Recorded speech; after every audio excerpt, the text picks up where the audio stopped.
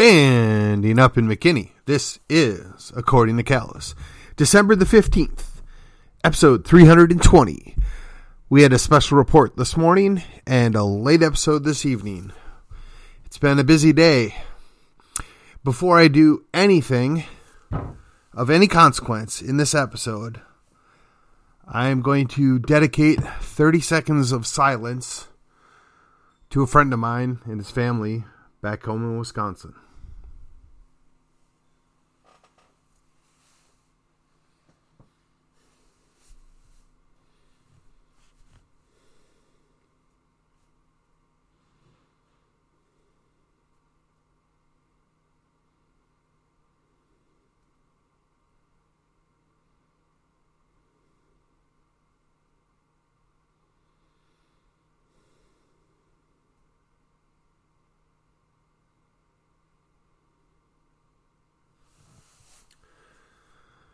Thank you for allowing me that indulgence. Mike, I don't even know if you're a listener of mine or not, but just know that Amy and I cherished the time we had when we still lived in Wisconsin with you and our friends and your family when you had them and we had ours. Ladies and gentlemen, on with the show. The show must go on. The abiding issue here is that when a loved one dies and they're good with their maker, if you will, they go to meet their maker and they enter into joy. And while it stinks for the rest of us that are still on earth without our loved ones, we know that they've gone and entered into joy. So that brings us peace eventually. And for everybody, that's different and they grieve different. So, what I'm going to try and do is jump back in here, and it's going to be a challenge. But here we go. Number one, times change, tactics evolve. Once upon a time when I moved to McKinney, Texas, it was a small town. There was about 50, 60,000 people here. It was on the edge of country, and it was, I'd say quite conservative, definitely country rooted, and I guess if you were going to give it a color, I'd say it's bright red. That isn't the case anymore. It is still what I would call pink or reddish purple with 200,000 plus people. And the Calhoun County is over 1 million. Times change. There are things that are shocking, disturbing to those of us that pay attention to these things. And quite frankly, the toleration that our community or our society puts up with, or I should say the toleration of evil that they're willing to put up with, is something to behold. And you can only beat so many people over the head with that for so long before it ceases to have effect. So the tactics have to evolve. We have to approach people with things that they do understand, or that they're willing to talk about, or that they're willing to consider. And while for those of us in what some have called an echo chamber, or what some of us would say are little in crowd, we get riled up about certain things, but the general public, they just don't care. And I've always thought it wasn't so much that they don't care, it's just they don't know. But they've been conditioned for 40 or 50 years to just not care and to be happy to not know. They're in the bliss of unknowing. And I wonder sometimes, is that beneficial long term? You know, I've heard Gerald Celente say on more than one occasion that it's a tireless, active minority that makes all the change.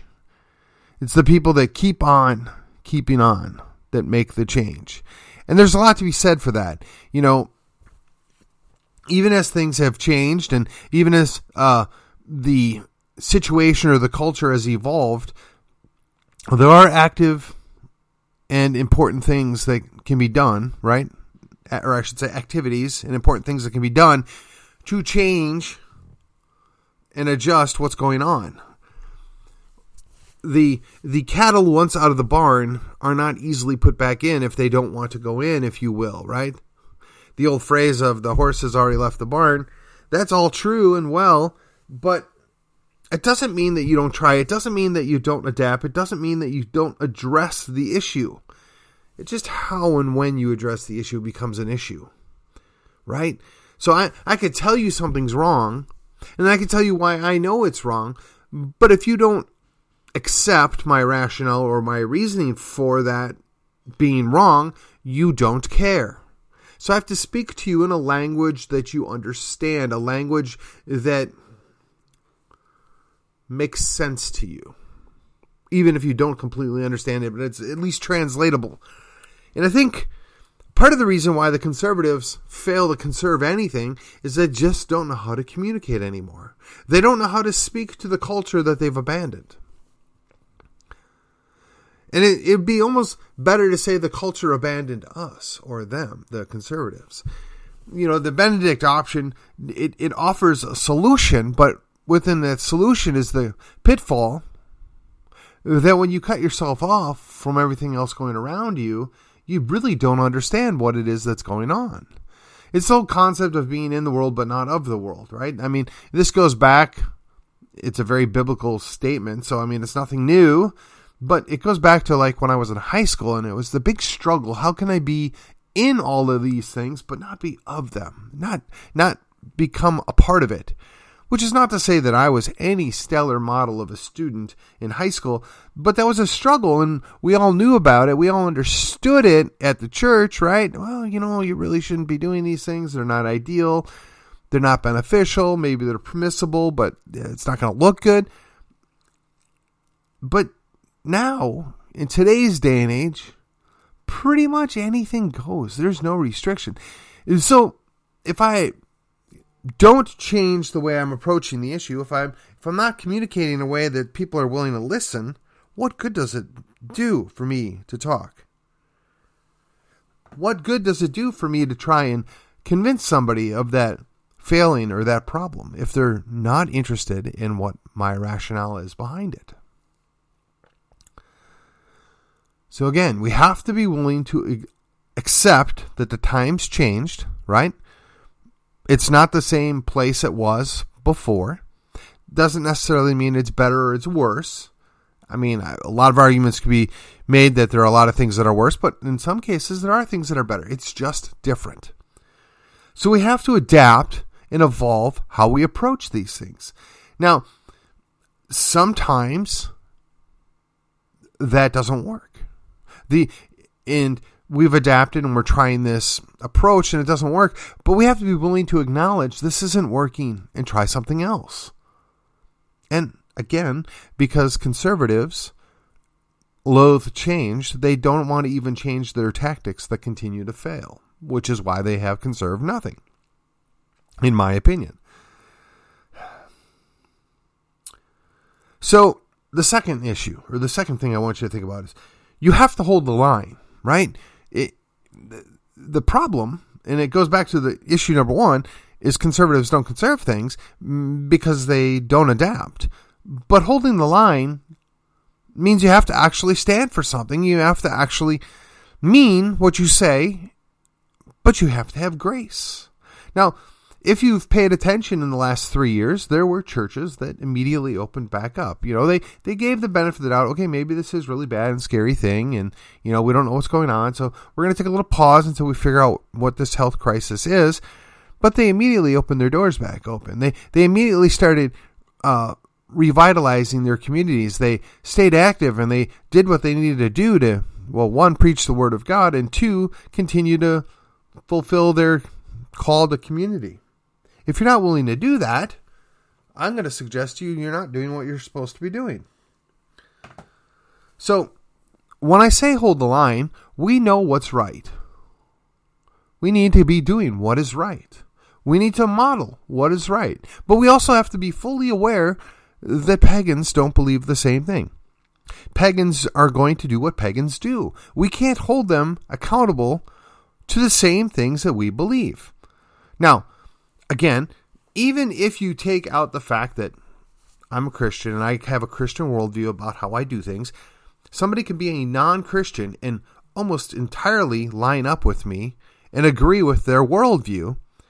And they may also feel like, well, we can hold the line and hold people accountable for these things. But there are other people that don't agree with us, that whether they're pagans or not pagans. I mean, there's some progressive Christians. I would have a real hard time accepting that as a person, but I acknowledge that I don't know their hearts. So we have to hold the line, and we have to be grace-filled when we're talking to these people and say, we're not going to do that. We don't think this is wrong. We're not going to physically stop you from doing that unless it's harming somebody else or unless it's truly detrimental to something else. But we're going to tell you that we don't think this is a good idea, and this is why, and we're not going to partake, and we're not going to tell you we're okay with it, and we're not going to celebrate with you, and we're, quite frankly, just not going to be okay with it. We're going to tolerate the fact that you're going to do these things because that's what we're supposed to do, but we're not going to pretend it's good. And we're not even able to do that in many cases. And it's now come to the point where the very same government that Christian conservatives ran to a couple of decades ago, begging the federal government to define marriage and quote-unquote protect marriage. Now, if you are a Christian, you believe marriage was created by God. It was ordained as a sacrament. Why in the world would you go to the federal government and ask them to protect it? You don't need the federal government to do that. Marriage has withstood every empire. Marriage has withstood every religion. Marriage has withstood all of these things. It's still there. It's between a man and a woman, and they have children, and they submit to God, and they grow, and they become families and clans and tribes and cultures. Why would we be concerned about these things? It's because we gave the authority to the wrong people in the first place. But if we would have just held the line and said, yeah, government, you don't have any business defining marriage. You don't have any business in marriage, period, at all. A marriage is between three entities: the man, his woman, or the woman and her man, and God Almighty. Nowhere in that does government come into play. Now, when you add children, they become part of the family, but they're not bound to government either. Unless, of course, you're foolish enough to send them to government schools, in which case now you've got government in your life whether you wanted it there or not, but that's a different story. But again, hold the line and be graceful. Have that tolerance that we've always preached, right? We're going to tolerate some of this behavior because you're pagans and we don't hold you to the same level that we hold other Christians at, right? That was what the church taught. That's what many Christians believed. And it's got flipped on its head now. We're the ones that are intolerant. We're the ones that are the bigots, whatever isms that they want to throw at us. And we need to be stomped out. And it all falls down on the idea that we were foolish enough to go to government to seek their help and their protection when we never needed them in the first place. The battle belongs to the Lord. Now, again, let me pause one more time and just say, look, if you're not a Christian, you don't believe in God, okay, that's all fine, well and dandy. But what I'm saying doesn't affect you. It doesn't hurt you. Even if you nominally agree with the liberty things that I espouse, my Christianity doesn't cause you any suffering or any pain. Likewise, your pagan or lack of Christian faith or ethic doesn't really hurt me either, and I don't seek to punish you for not being my brand of Christianity. You know, unfortunately, in our sordid history, the Catholics and the Protestants fought amongst each others, and then they went after the Anabaptists together and various other sects, if you will, within Christianity. But they've made peace with this. They've moved on. They've accepted that, but for very few things, this stuff isn't worth fighting over with weapons. We've moved on. I suggest that we continue to hold the line, whether we explore some version of the Benedict option or whether we explore some separation. It really has so many ways that could play out. But it all boils down to is we have to remember who we serve. And if you're a Christian, you serve God Almighty. If you're not a Christian, that's fine. But I would suggest to you that you don't serve government either. Right? I mean, you can go look up some of the other authors, Locke and Paine and even Jefferson, they weren't what you would consider your standard Christian philosophers, but they would tell you flat out that you have liberties apart from government. They're not given to you by government. So you don't need me to tell you this. You ought to know this already. And if you were actually being taught properly in your schools, you would know this already. All right, issue number 3. We're closing in on 20 minutes here, and I want to be respectful on time. I guess there was a little bit of a kerfuffle on Twitter a couple of days ago regarding the Texit movement, the Texas nationalists. They are letting it be known that they're going to be down there on the first day of the new session, making sure that everybody knows that there is a groundswell of support for the referendum on Texas independence.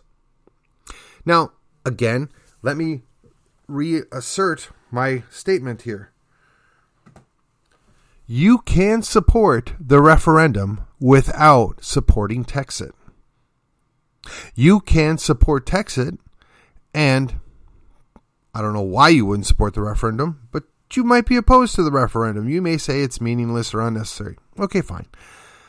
But support of a referendum does not equate with support of Texit itself.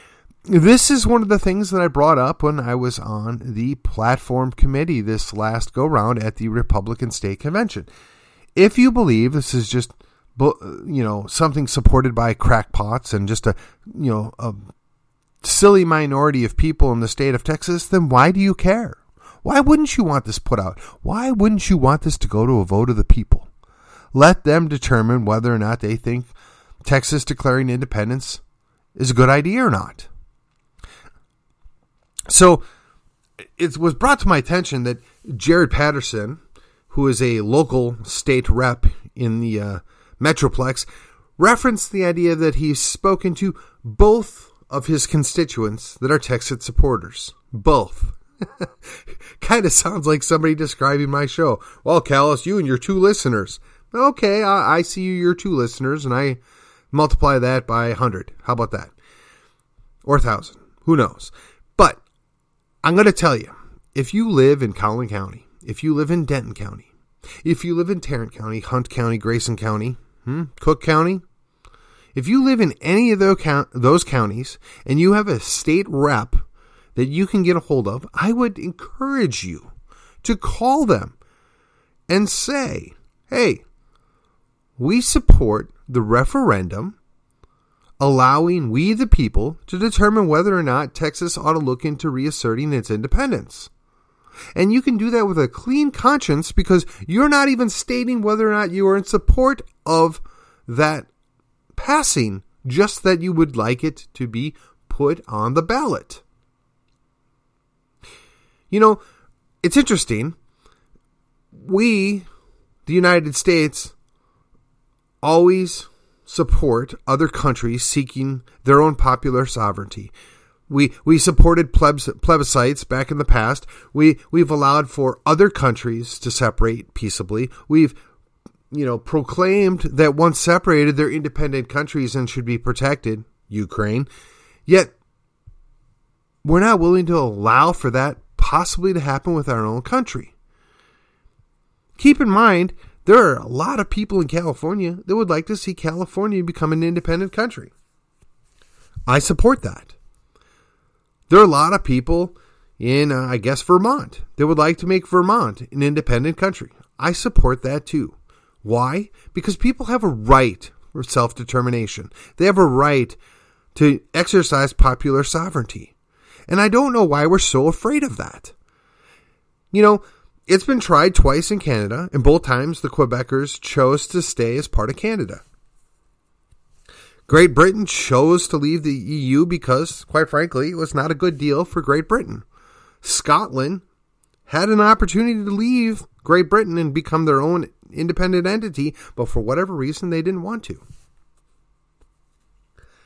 It can be done peacefully and constructively.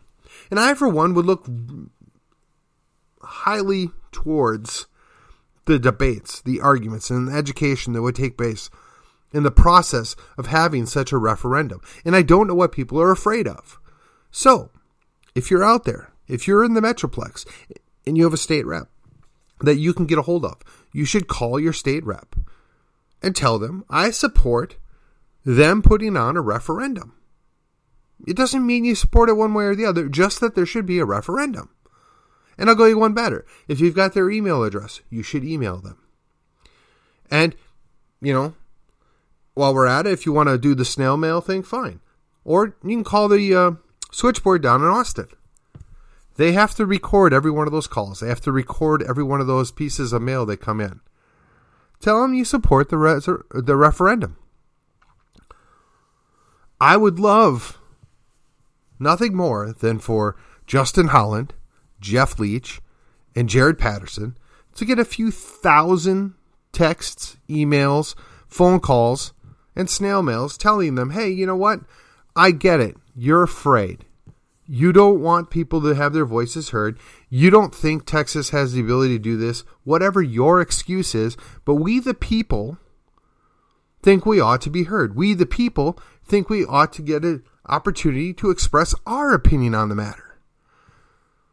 And in case you're wondering, when we did do this in the Texas convention for the Republican Party of Texas, it was at roughly 90% passage. And there was more than one plank that referenced Texas declaring its independence. And both of them received roughly 90% of that vote. So if the Texas state reps would like to continue to pretend that this is an insignificant minority and they're not worth their time, then perhaps we ought to remind them that they work for us. Well, in any case, that is my 3 for Thursday. I hope you've enjoyed the show. I hope that you found it relevant in your life, helpful. And if you did find it, entertaining, educational, informative, please do me a favor. Like, subscribe, share, comment on the show. My email is super easy to find, as is my cell phone. Call me. I'd love to hear what your feedback is on this. I do this. Try and get it out 5 times a week. Just trying to get the word out. Trying to encourage our people here in Collin County, Texas. We can make a difference. And I am that one guy that just refuses to shut up and go away. And with that, this was According to Callus. And I will see you on the other side.